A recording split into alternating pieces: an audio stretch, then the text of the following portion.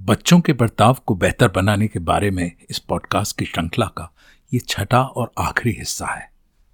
ये पॉडकास्ट की श्रृंखला और इसकी टेक्स्ट या लिखाई एक वेबसाइट पर भी उपलब्ध है, जिसका पता मैं इस पॉडकास्ट के आखिर में बताऊंगा।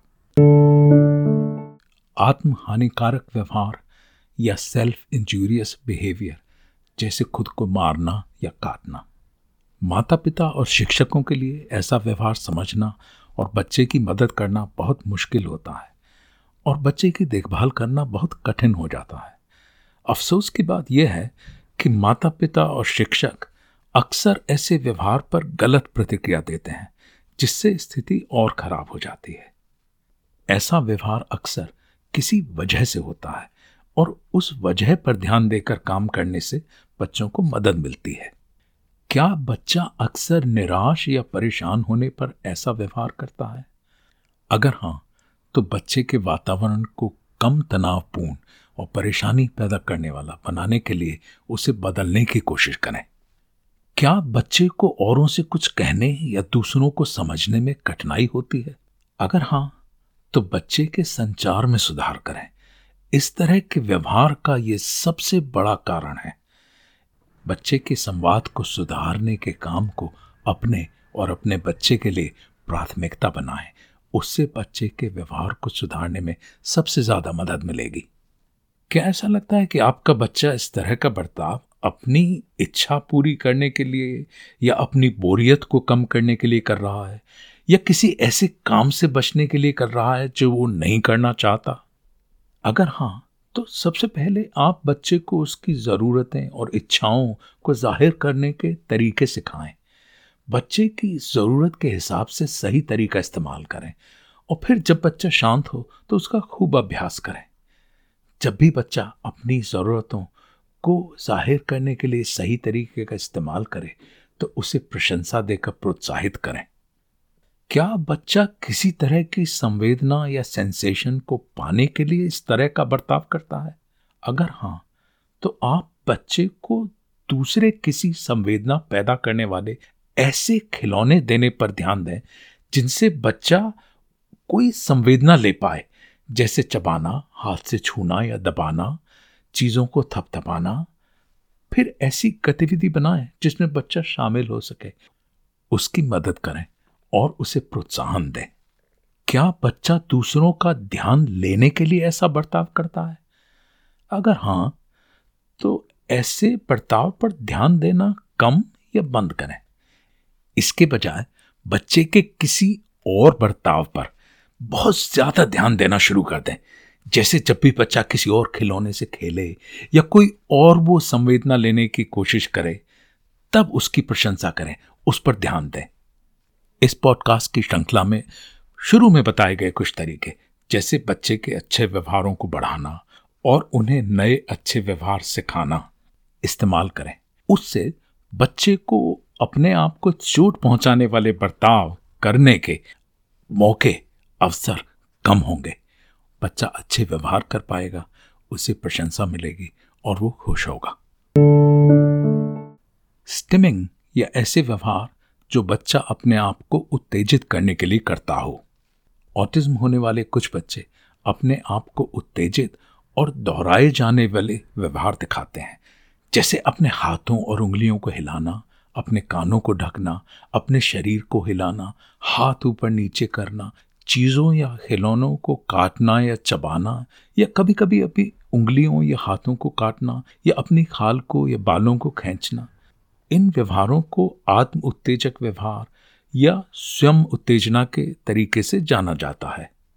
ये व्यवहार क्यों होते हैं? ऐसे व्यवहारों के होने के कई कारण हैं और उनमें से एक या एक से ज्यादा आपके बच्चे पर लागू हो सकते हैं। बच्चे का या तो बहुत ज्यादा उत्साहित हो जाना और फिर इन व्यवहारों से खुद को शांत करना, और या फिर बच्चे का बहुत ऊब या बोर हो जाना और कुछ उत्तेजना पैदा करने की कोशिश करना। किसी संवेदना के बढ़ने से या दुखी हो जाने से या चिंतित, क्रोधित या परेशान हो जाने से भी बच्चे इन व्यवहारों के जरिए से अपनी भावनाओं को व्यक्त करना। ये भी हो सकता है कि बच्चा इन व्यवहार के जरिए अपने आप को आराम देने की कोशिश कर रहा हो। कभी कभी कुछ तकलीफ, कुछ शारीरिक समस्या जैसे दांत में दर्द होना या कान में दर्द होना, इस वजह से भी बच्चा ऐसे व्यवहार कर सकता है। अक्सर ऐसे बर्ताव शुरू तो किसी और वजह से होते हैं, लेकिन फिर बच्चे को इनकी आदत पड़ जाती है और फिर बच्चा ऐसे बर्ताव करता है, चाहे वो वजह हो या ना हो। आप इन व्यवहारों को कैसे कम कर सकते हैं? इस तरह के व्यवहार को अक्सर पूरी तरह से नहीं हटाया जा सकता, लेकिन कम किया जा सकता है। और ये व्यवहार समय के साथ भी बदलते हैं। लेकिन फिर भी आप आगे दिए हुए कुछ सुझावों का इस्तेमाल करके इन व्यवहारों को बच्चे और लोगों के लिए कम परेशानी पैदा करने वाला और बच्चे के कामों में कम बाधा डालने वाला बना सकते हैं। सबसे पहले आप ये देखें कि क्या कोई ऐसी शारीरिक वजह हो सकती है जिससे बच्चा ये करता हो या ज्यादा करता हो। जब बच्चे को भूख लगती हो या प्यास लगती हो या कोई दर्द हो बच्चे को, जिसे कम किया जा सके। फिर आप ये देखें कि ऐसी कौन सी स्थिति है जब ये व्यवहार शुरू होता है या बढ़ता है या बना रहता है, और फिर उन स्थितियों को कम करने की कोशिश करें।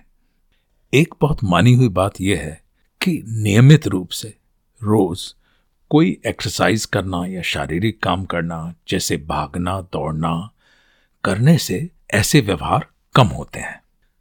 जब भी आपका बच्चा इस तरह का व्यवहार करे तो अपने बच्चे के पसंद की कोई गतिविधि शुरू करें जिसका अभ्यास आपने पहले कर रखा हो।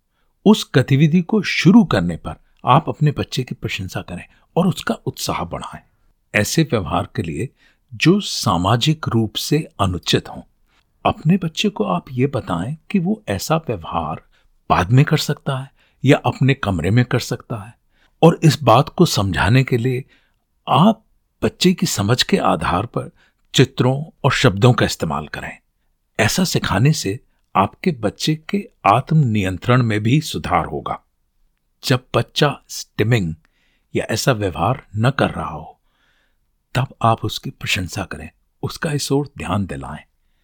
लेकिन इन व्यवहारों को करने पर बच्चे पर गुस्सा न करें।